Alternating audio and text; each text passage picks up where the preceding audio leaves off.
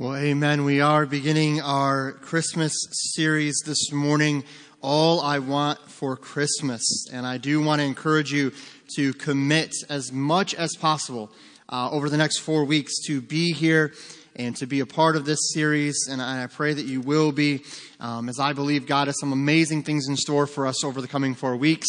And I can't wait to dive into all that He has before us.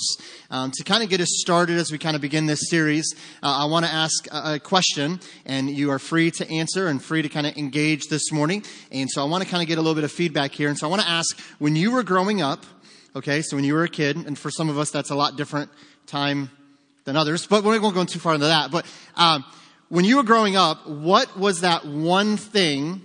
And usually it actually even goes beyond just one Christmas. It's just that one gift that you asked for, that you wanted so badly, that you honestly were okay if that was all you had gotten that Christmas. Like if it was all you had was this one thing and it was what you got, you would have been okay with just that one gift because you wanted it so badly. And so I want to just take a moment and I want to hear a little bit of feedback here. So someone tell me, what was that one gift you wanted so badly when you were growing up, that if when you were a kid, that was all you got, that you were fine. You were good with that one gift. Who's got one like that? What is it? Mystery date game. Okay. All right. I have no idea. Actually, I do know what that is only because of the movie The Santa Claus. Okay. Awesome. Who else? Oh, it's okay. Not hand-me-downs. That's what we're getting at, right? Brand new to Steve. My ear tag on them, no stains, no nothing. Love it. My own clothes. All right. Yeah, Doug. Okay, a Lone Ranger set, gun and mask and stuff. Okay. All right. Awesome. Sherry? A horse.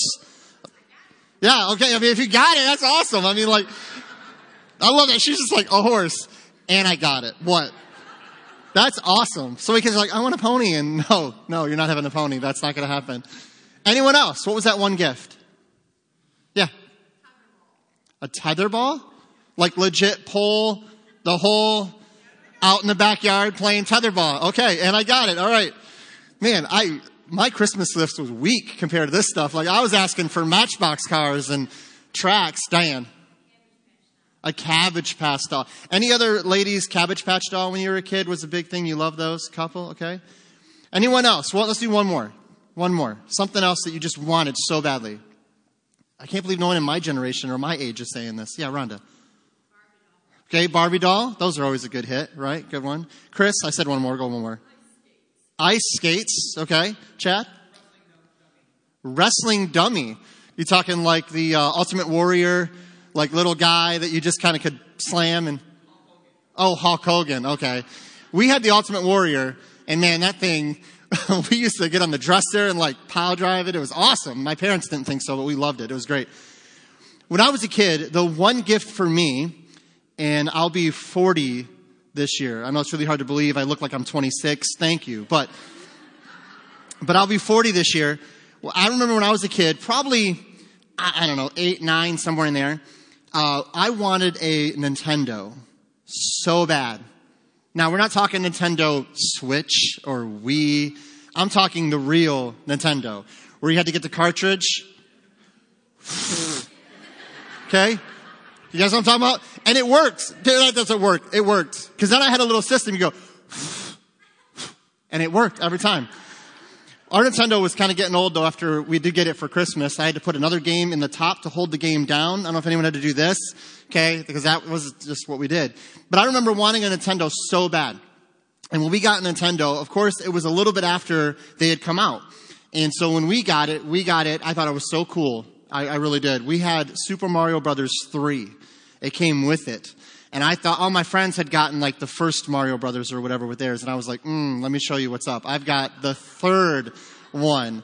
And I'm not kidding you. We played that thing a lot. And my mom got to the point where the music in Mario Brothers, it's not exactly classical music. It's not exactly entertaining music. It's just this repetitive sounds of just dots and beeps and just, it's mind numbing. She got to the point where she said, if you play it, it has to be on mute. Like you cannot have the volume on because I'm going to throw it out the window. Okay. But we were so anxious for that. We just wanted it so bad. When we got it, I'll be honest with you, I don't remember what else I got that Christmas. I really don't. I probably got clothes and I was like, socks, whatever, Nintendo, okay? But I remember thinking when we got that, seemed like it was just so what I wanted, right? And we played it. I mean, we played it a lot for years. But you know what happened, right? Like after so many years, we ended up just getting rid of it. Because the next thing came out, I think it was a PlayStation or something, and I was, okay, we'll do it that way. And we got one of those. And so we had this Nintendo for a long time, and it was great, and it was fun, but it broke down, right? It didn't work after a while. It kind of got old, and it just didn't have that appeal that it once had. And so I wanted to bring that up because I feel like so many of us can relate with, man, we want it so bad. We think this will do something for me. This will really make me happy and satisfied and fulfilled. It's going to really bring something into my life. And so we think if I can just get that thing. Now, I know we're thinking about toys and as we're kids, but as we're grown up, we've kind of done this in a lot of other things in our lives, have we not? And just so you know, I mean, it's a little early for it, I know, but I'm already excited for our series we're doing in January. And so in a couple of weeks, we'll have a little promo for you for that. But it's called Chasing Carrots. And I'm so excited for this series. It's going to be an amazing way to kick off 2022. But I think we can do this with a lot of things in our lives. We want something so badly that we think if I can just get that, then everything will be fine. But then like everything else, it doesn't really live up to what we thought it would. It doesn't really do all that we thought it would do. And it sure doesn't last as long as we thought it would last. And so this Christmas, if I can encourage us as we begin the Christmas season, let's focus in on a gift that will never disappoint. A gift that will never let you down. A gift that will never get old. A gift that will always leave you satisfied, fulfilled, and your desires met. You can't find it on Cyber Monday or Black Friday. You can't go out and buy it in a store. The real gift of Christmas, as many of us know, is the person of Jesus Christ. That we can receive the gift that is Jesus Christ into our lives. And we can receive him as our Savior and find that satisfaction. Now, I'm not going to go the other way with this where people are like, don't buy any gifts and, don't do this and don't do that. Listen, I love giving gifts to people. I do. I love wrapping it up and, sometimes throwing it in a gift bag, depending. Okay. I've always said gift bags were invented by men, right? Because no man is like, let me go buy some wrapping paper and just really take time. They're like, man, I got 20 minutes. Can we put it in a bag? And the Walmart bag wouldn't really work because that's a little chintzy. So they were like, I know, we'll create a bag that looks like wrapping paper. And then we'll put the stuff in that, put a little tissue paper on there, right? And now listen, there's ways to do tissue paper, apparently. I found this out. I usually just shove all the tissue paper in. My wife's like, no, you got to kind of bring it. And I'm doing this like she would do it. You got to bring it out and kind of fluff it out, And so... okay, whatever. So I shove everything in the bag, grab the wrapping or the tissue paper and put it in front of her and go, hey, do your magic. It's whatever you do.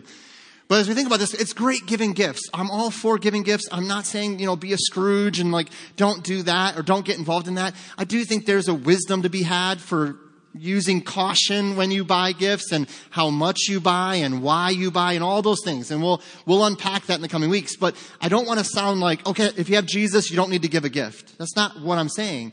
What I'm saying is whether you receive a gift physically, a present, or whether you can give a gift, or maybe you can only give one thing. But if you have Christ, you have all you need this Christmas. That's the point. So it brings me to something that I heard a speaker say recently that I thought was really interesting. Christmas is a strange time in our culture because everyone loves Christmas. As long as you don't dive in too deep about the Christ of Christmas. Man, everybody in our culture loves Christmas. If you don't believe me, just watch Hallmark Channel starting in middle of October. And it's Christmas movie after Christmas. Why? They don't make those just because they find the fun in making those. They make those movies because people watch them. And they watch them because as a culture, our culture, for the most part, really loves Christmas. As long as you don't dive in too deep about the Christ of Christmas. Man, we could talk about the gifts and the holidays and the eggnog and the parties and all those fun things. The spirit of Christmas, which means giving to others who are in need. And that's great. It's great to be generous. And I love that this time of year brings generosity out of people who maybe wouldn't be as generous normally. That's all good. But that's not the point of Christmas. Giving food to the needy is great. But if it's just done as a good work or some religious thing, it's good, but it doesn't have the fullness of what it could have if we did it in Christ's name. You see, Jesus said, if you give a cup of cold water to someone in need in my name. So it's great to do good things and be generous, but man, if we don't invite Christ into that, we lose something in that. It's good and it helps and it's helpful to that person. But in Christmas, let's not exclude Christ from what we're celebrating and what we're doing. And it's a strange time because we really shouldn't have to say, keep Christ in Christmas. His name is in the holiday. And the Christmas stands for Christ Mass. And so it's all about Christ. It's centered on Christ and the coming of Christ. And yet we can forget that in our culture. And so how do we see this play out? Well, I want to give you an example of this that I found extremely interesting.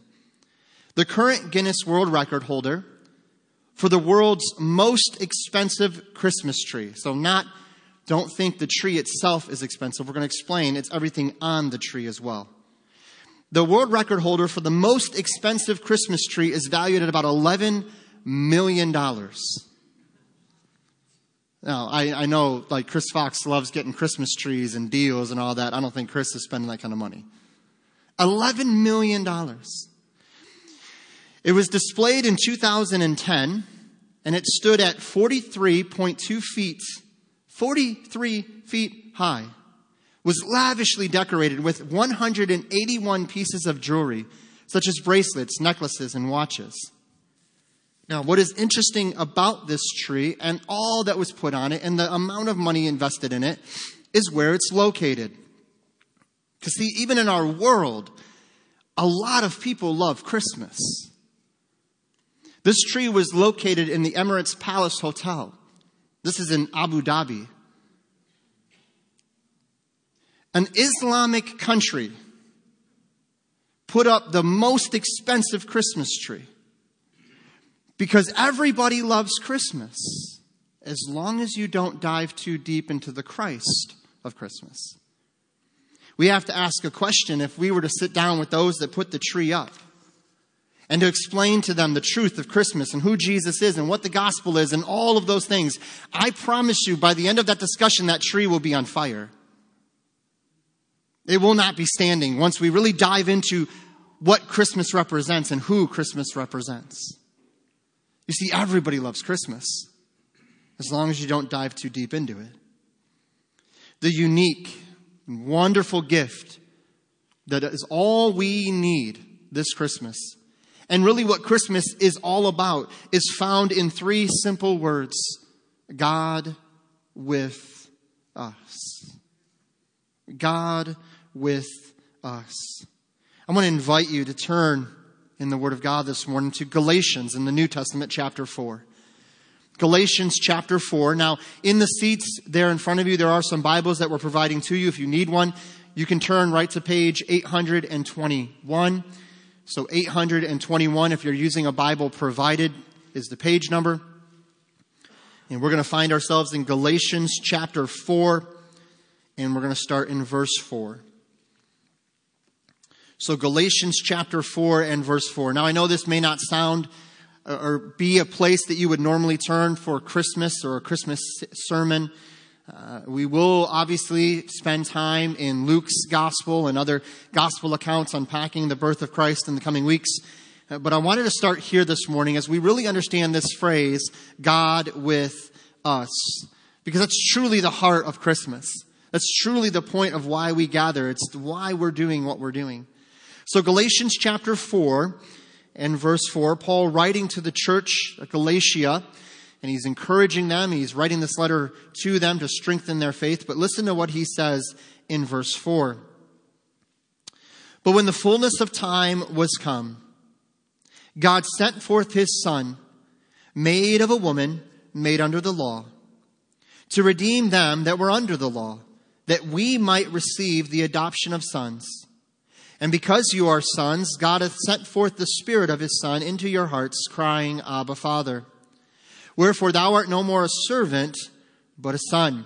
And if a son, then an heir of God through Christ.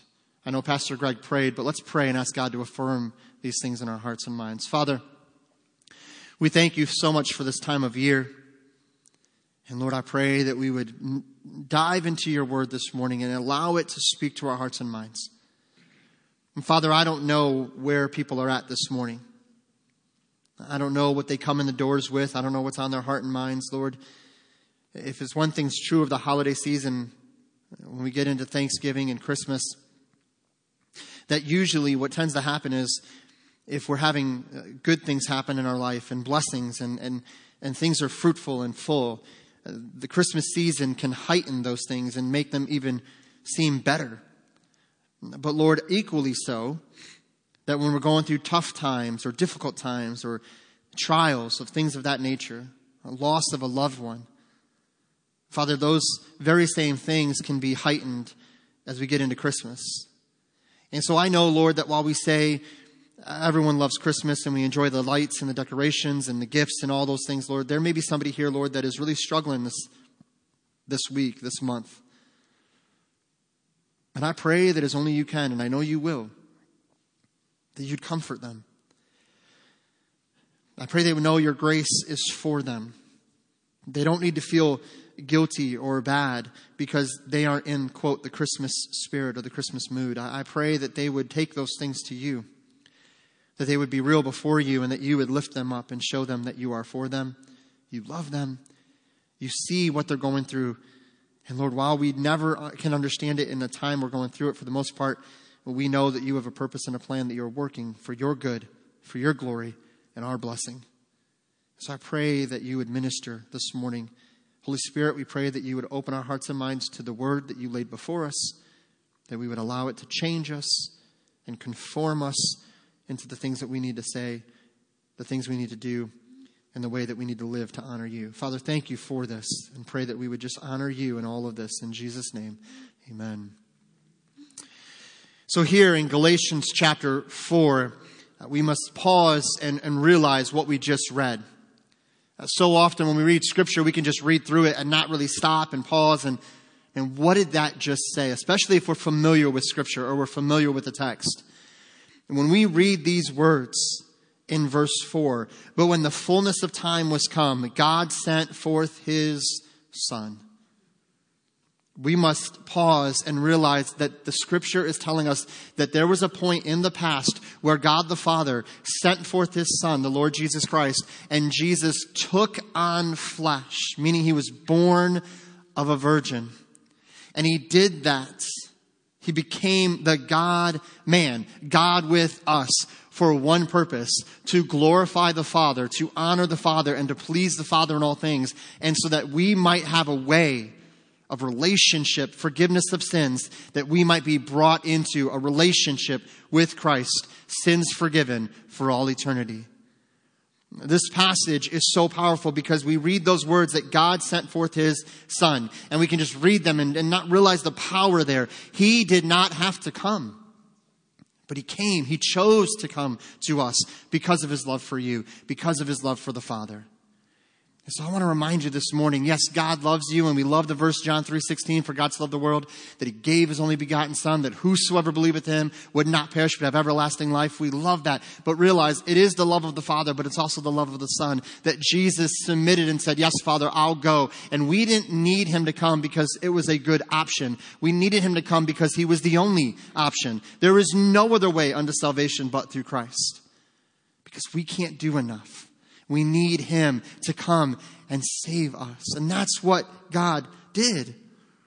We also have to note, before we really dive into the heart of the message, this passage is also powerful because it reveals that God had a plan.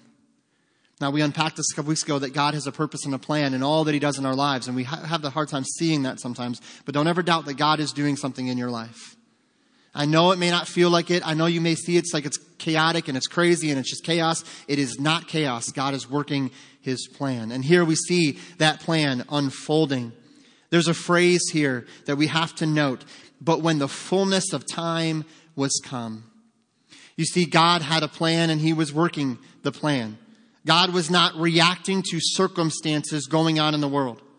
It's not as though God was in heaven going, oh, okay, I guess I better send my son to take care of this. And I didn't realize it had gotten so bad down there, I need to take care of this. God was not reacting to anything happening on planet Earth. God had a plan, and God, in his perfect time, sent his son. You see, God is over all of this, and he sent his son at the perfect time because it was God's time.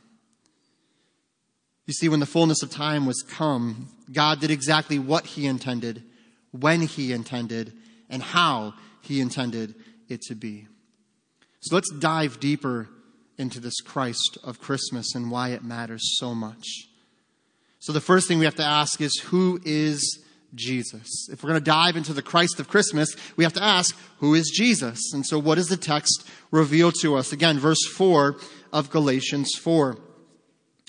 But when the fullness of time was come, God sent forth his son, made of a woman, made under the law. So the first thing we have to note is, who is Jesus? Well, Jesus is the Son of God. He is equal to God. The Bible tells us that he did not find it robbery to be equal with God. He understood that he is God. He knew he was God. He was born the God-man, and he was never anything other than the God-man. He didn't cease to be God at one point and man at another. No, he was always God and man when he took on flesh. He is God. He was God. The whole point of the book of Hebrews, if you've never really read through the Bible book, the book of Hebrews in the New Testament, it is an amazing unfolding of all these truths that Jesus is better. Jesus is the better Moses. Jesus is the better David. Jesus is the better priest. Jesus is the better everything because he is God who took on flesh. And that's what it refers to here when it says that he was made of a woman. Jesus was born of a virgin, miraculous and unique, which is the meaning of the phrase, only begotten of the Father. And I reference John 3:16, that when it says that the only begotten of the Father. The Greek word used here in the original language for the word begotten is also similar, or in John 3:16 rather, is similar to and means pertaining to being the only one of its kind or class, unique in kind. So in John 3:16, when it says he's the only begotten of the Father, the only begotten Son, what it's meaning is that it is unique in kind, unique in class. There is nothing like it. You see, there has never been a birth like that of the birth of Jesus Christ. There has never been a birth like the birth of Christ. Every other birth in humanity was and is natural to the point that we can predict with some specific precision when a baby will be born. Once God created Adam and Eve, and God gifted Adam and Eve with the ability to create life and to produce life, that is a natural process, is it not? Having a child is beautiful, and it's a God's gift, and it's miraculous in the sense that God allows it, but it's natural in the sense that we can predict with pretty good precision when a baby will be born. Think of it this way. If a baby is born a week after its due date, who gets the blame? If a baby is born a week after its due date, who gets the blame? The baby does. Because what do we say? The baby was late. If the baby is born a month or a week early, whose fault is that? Well, the baby was early. The doctor never claims, oh, that's my bad. I was just really wrong. That's my fault. No, because it is a natural process that God has created us with, and it's okay to acknowledge that God made us this way. So it's natural in the sense that it is predictable. I mean, almost down to the day. And even then, it's like, well, yeah, the baby was wrong. Oh, okay. But man, think of the birth of Christ. You see, the birth of a child is a wonderful and amazing thing. And I'll be honest with you, I have 2 boys that God has blessed me with, and I will never forget watching them be born. It is the most amazing thing I've ever experienced in my life. But my children's birth pales in comparison to the birth of Christ. It's not even comparable. It is unique, and it is wonderful, and it is beautiful when Christ came to this world. Again, compared to the birth of Christ, my children's births were natural and happen every day. Every day children are born. Every single day. But there was only one that was born Savior of the world. There was only one that was born unique and the only begotten of the Father. See, he was made of a woman. The Bible makes it clear that Jesus needed to be born of a virgin because when Jesus was born, he did not have a sin nature as we have. See, when we're naturally born with a mother and a father, that when that happens, we carry down from them a sin nature that is passed on from Adam. But Jesus, being born of a virgin, did not have that sin nature when he was born. And this is God again. At the fullness of time, God is doing what only God can do when God intends to do it. You see, he was made of a woman, but there's another phrase here, made under the law. Jesus came during the time of the law, meaning the Jews were governed by the law of the Old Testament and its requirements and sacrifices. Its requirements and sacrifices. Now, let's be clear here. The law of God is not, nor ever was, intended to be a bad thing. In fact, the law, according to what the Bible says, the law is what David said he would delight in day and night. He would delight and meditate upon the law of God. The law was intended to govern the children of God, the Israelites, in the land that God had given them. It was meant to be a help, not a burden. It was meant to be a help and not a burden. However, because of the sinfulness of mankind, because of the sinfulness of the Israelites, they were unable to keep the commands of God, as we cannot keep the moral law of God today. You see, the Bible in the Old Testament, there's books that we call the books of the law. And in a couple of those books, we actually read the actual law that God gives. Now, the most popular of these writings of law are what we call the Ten Commandments. That's the moral law of God. The moral law of God. Don't kill. Don't steal. Right? Don't commit adultery. Honor your mother and father. These are the moral commands. God says these are the moral law between mankind and us to God. And yet in those Old Testament books of the law, we don't just read of the moral law, we read of two other kinds of law. There's ceremonial law, which also applies to some of the dietary things. So they had to worship in a certain way and do things in a certain way, and how they worshiped God and went to the temple and did all these things. So there's a ceremonial law or a religious law, which also applies to some of their dietary things. And then there's a law of the land or civil law. This is how you function in the country, how you function in the land, how you treat one another. Those tons of laws that deal with how they were supposed to interact with each other. And in the same way today, we have laws of the land that govern how we live and how we function and how we should interact with each other. And so when you understand that when Jesus came, he did not come to do away with the law, but he came to fulfill the law.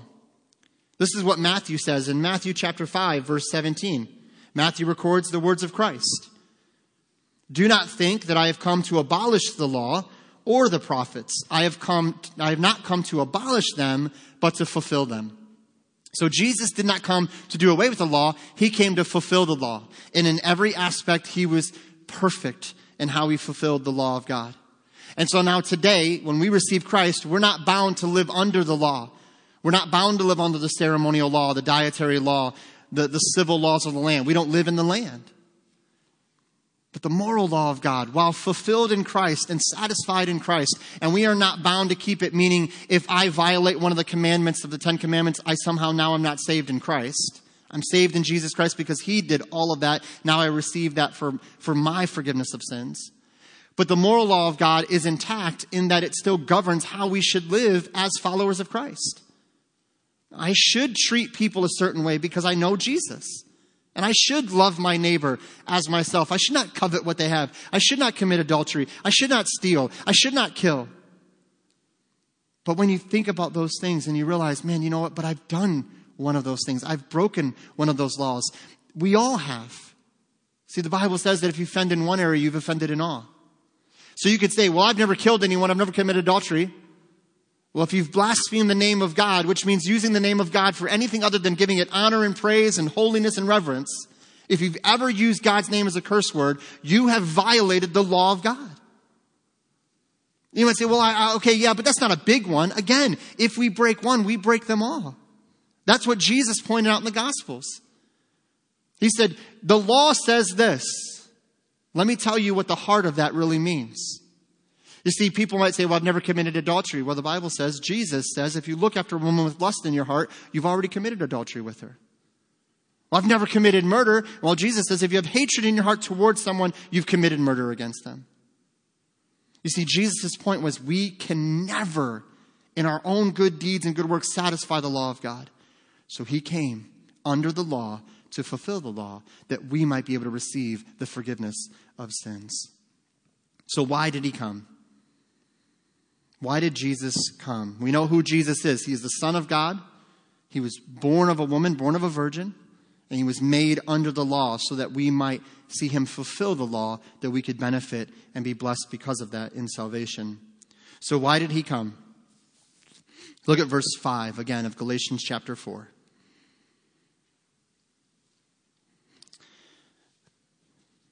Verse 5, to redeem them that were under the law, that we might receive the adoption of sons.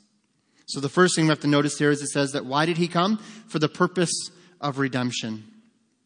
Again, as I just unpacked, because we are under the law, guilty, and our need of redemption, he came for us. We didn't deserve it. We didn't earn it. We didn't do anything to make God say, okay, yeah, you're good enough. I'm going to come and do this. No, he just loved us so much as his creation that he desired to come and do what was necessary that he would be glorified and we would be saved. And so he came for the purpose of redemption. I really love the word redemption here in this passage. The word actually means to redeem, means to pay, by payment of a price, to recover from the power of another. By payment of a price, to recover from the power of another. In Christ, and because of Christ, he does this work to freely elect from the dominion of the Mosaic law at the price of his vicarious death.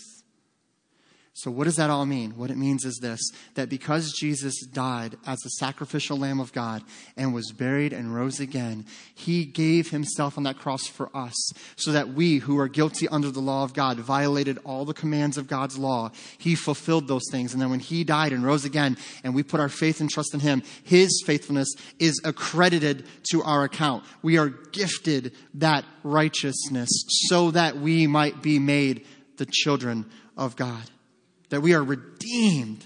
We are bought back from another. We are in guilt and shame and sin. And Ephesians 2 says dead in our sins. And he buys us back from sin, from self, from the enemy. And that's the beautiful part of the rest of this verse. He redeemed us.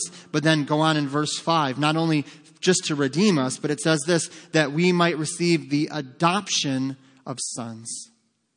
The adoption of sons.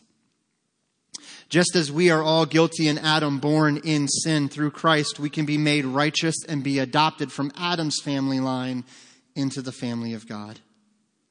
Again, not because we deserve it, but because he graciously chose to adopt us, to extend to us this invitation of forgiveness of sins and reconciliation with him.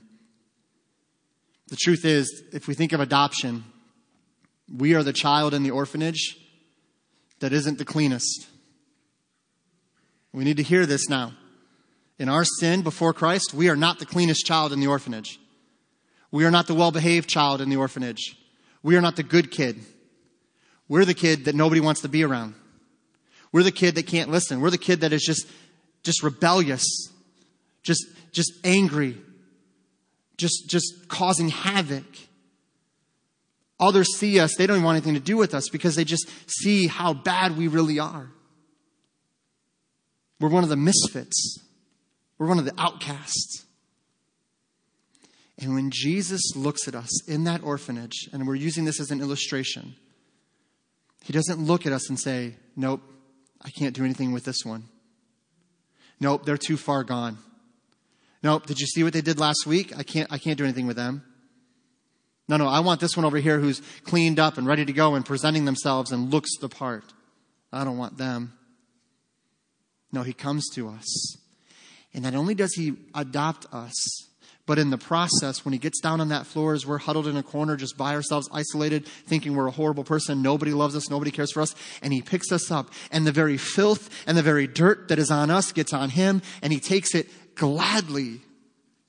He receives that and says, no, I'll get down with you in the trenches, and I will pick you up because I love you this much. Yeah, I know you're not the cleanest. I know you're not the best behaved, but that's okay. Let me tell you something. If you just trust in me, if you just believe in me, I can do amazing things in your life. And see, that's the beauty of the adoption process that we've received in Christ. But too often we think, well, I'm pretty good. I'm okay. You know, Jesus is really for those that are having hard times. Jesus is really for those that are having difficult seasons. And I understand when they need Jesus, but I'm pretty good. My bank account's pretty good. My house is pretty nice. I've got all the toys I could ever want. I got a cabin and a boat and a four-wheeler, and I've got all this, and I've got a beautiful family, and I'm healthy, and I live in a great land, and I'm good, man. No, that's okay. Jesus is for those people that really need it, but that's okay. Thanks for asking. Man, when we realize what the Bible says, that we, because we are born in Adam naturally, we are also born under sin. And we are liable for not only the sin that passes down to us in our sin nature, but also the sins that we commit. And one day there will be a judgment. And there's only going to be two groups of people in heaven. Those that have been adopted into the family of God and those that are not. And those that are adopted will enter into joy and rest and peace and love with their Father. And not because they've earned it, but because Christ offered it and we received it. And those that are not. This is not Pastor John's words and opinion. This is not North Carolina Baptist Church's opinion. The Bible says that those that are not sons and daughters of God will be cast from his presence in a place called hell. He actually says, depart from me, you worker of iniquity. I never knew you. So have you been adopted? Have you been adopted from one to another? Were you outside the body of Christ and at some point in your life received Christ and now you are adopted in as sons and daughter? You see, others see the fruit of our sinful choices while Christ sees us as his creation and offers us his forgiveness and grace. And so that we are adopted. And what does it mean to be adopted? I want to unpack this just real quick because I think it's important that Paul spends some time on this. He doesn't just say, you're adopted and period, done, no one else. He goes on. So why does he adopt us? Well, he adopts us quickly so that we can become sons and daughters of God. And you might think, well, yeah, we just talked about that. No. Let's unpack that for a second and think about what that really means. Look at verses 6 and 7.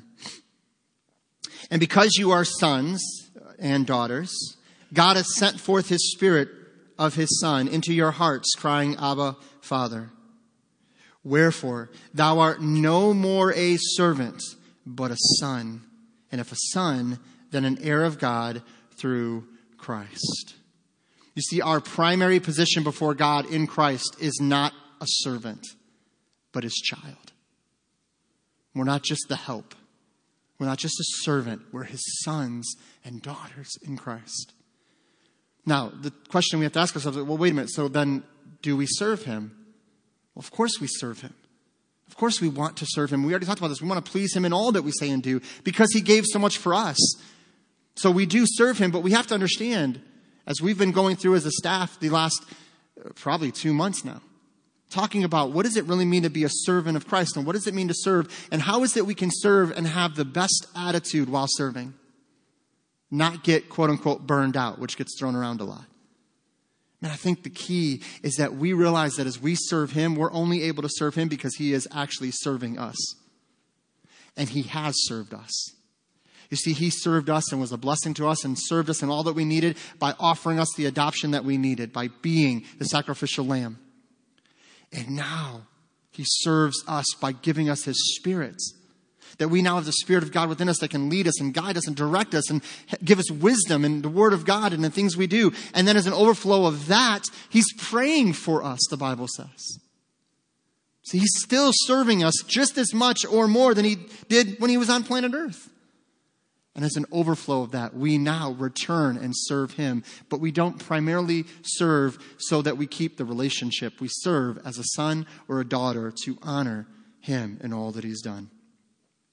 Understanding our position in Christ as a son and a daughter will drastically affect not only how we serve and why we serve, but also how we pray, how we worship, and how we share our faith. If you see yourself as nothing but a servant, replaceable, just a number, you will worship and pray and serve differently.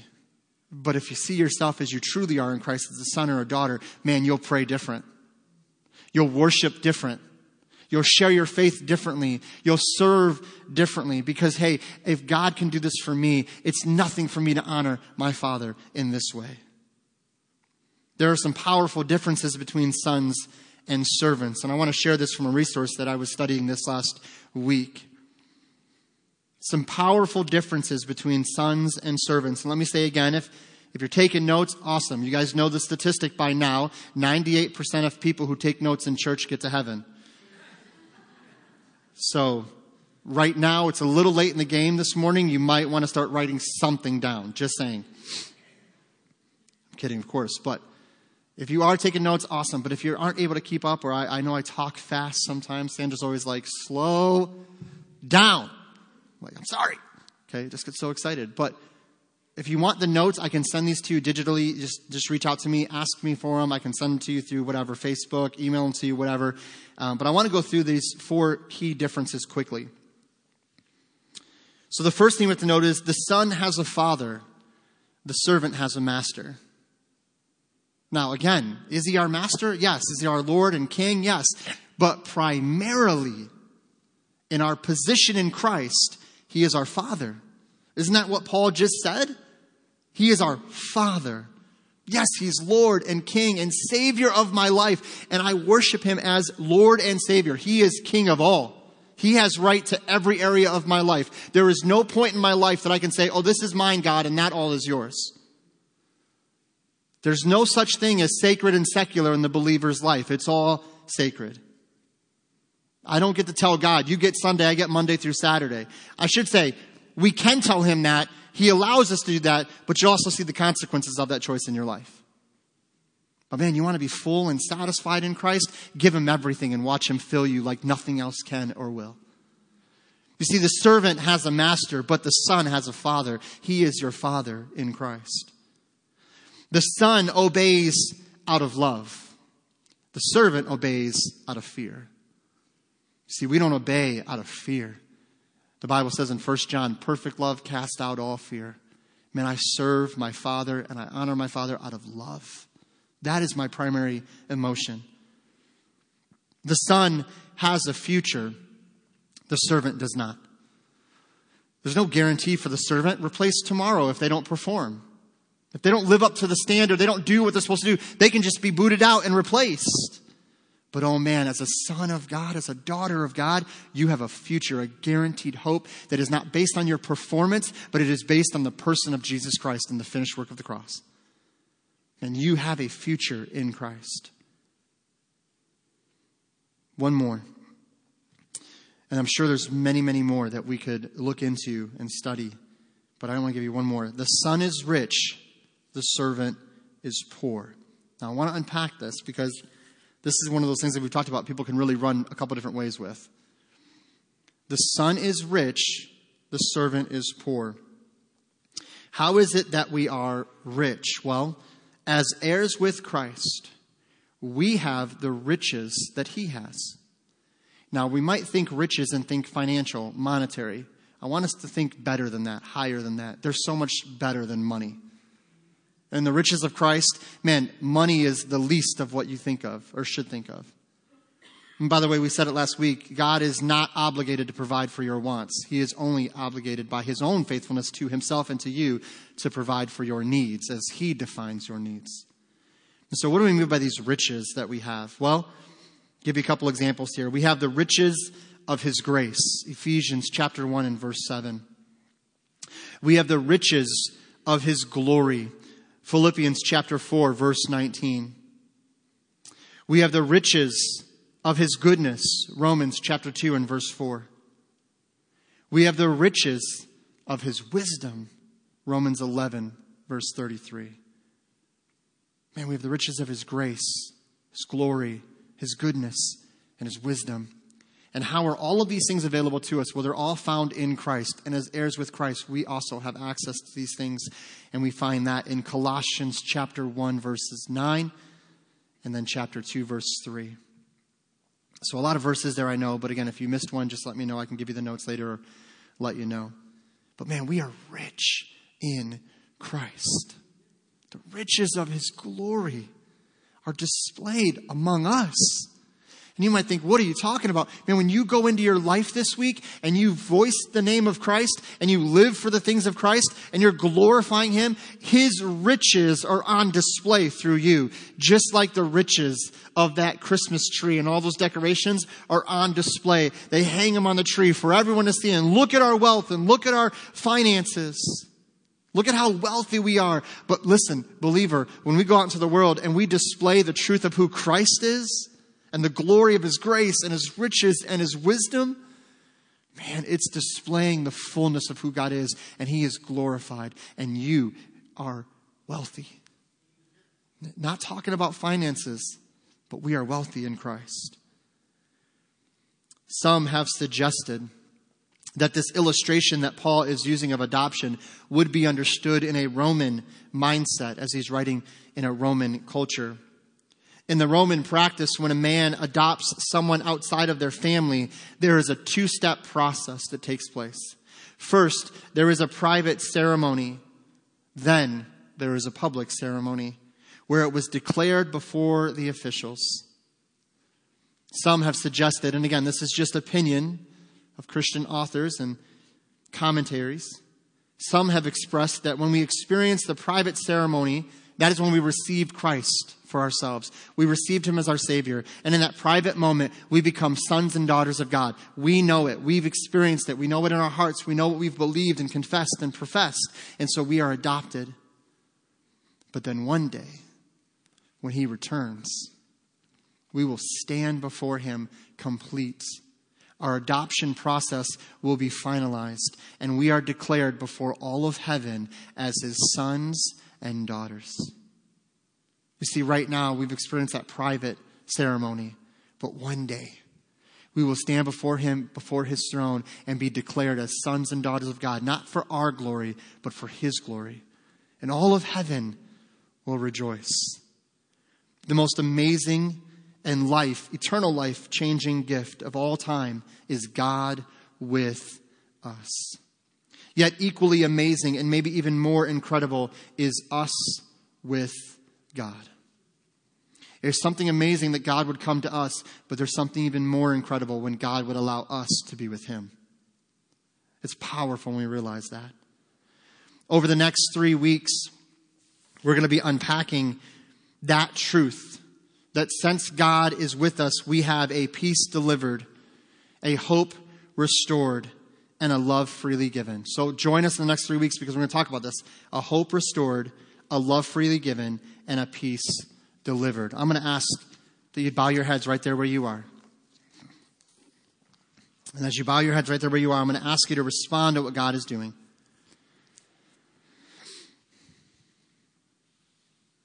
And I'll ask you to pray right there where you are. Just to begin to seek him and just spend time with him. And I want you to actually honestly think about the reality that God came to us.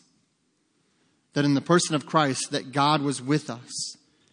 And John says in John chapter 1 that we beheld his glory, the only begotten of the Father. And so in just a moment, we're going to have a time of invitation, give you a chance to respond. But I want to ask you as you're praying there to think about a couple key things that I want you to apply or maybe to ask yourselves to really evaluate.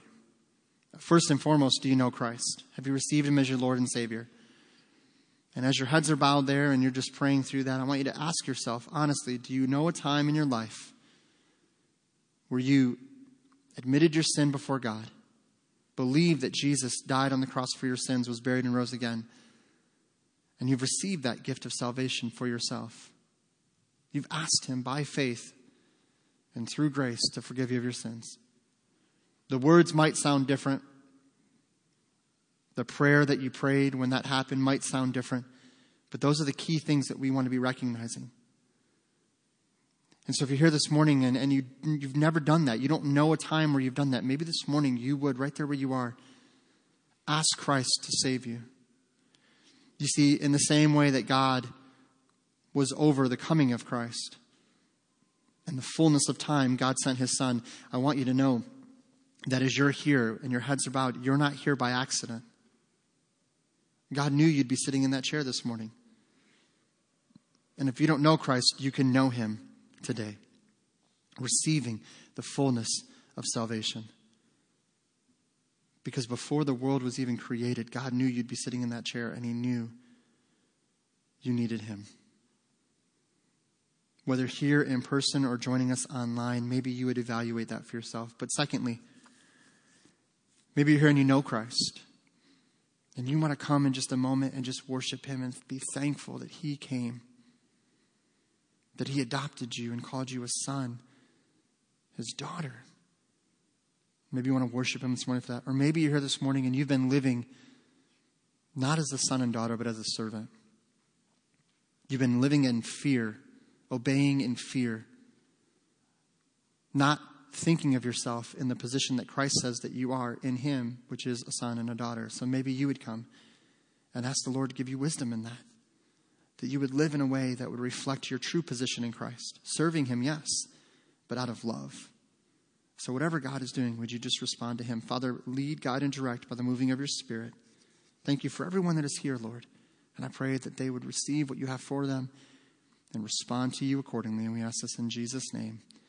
Amen. Would you stand to your feet this morning? As you stand, we want to give you time to respond as the band leads us in a song of invitation. Maybe you would come and pray here in the front by yourself or with someone else and just want to spend some time before the Lord. Whatever it is, would you respond to him as we sing?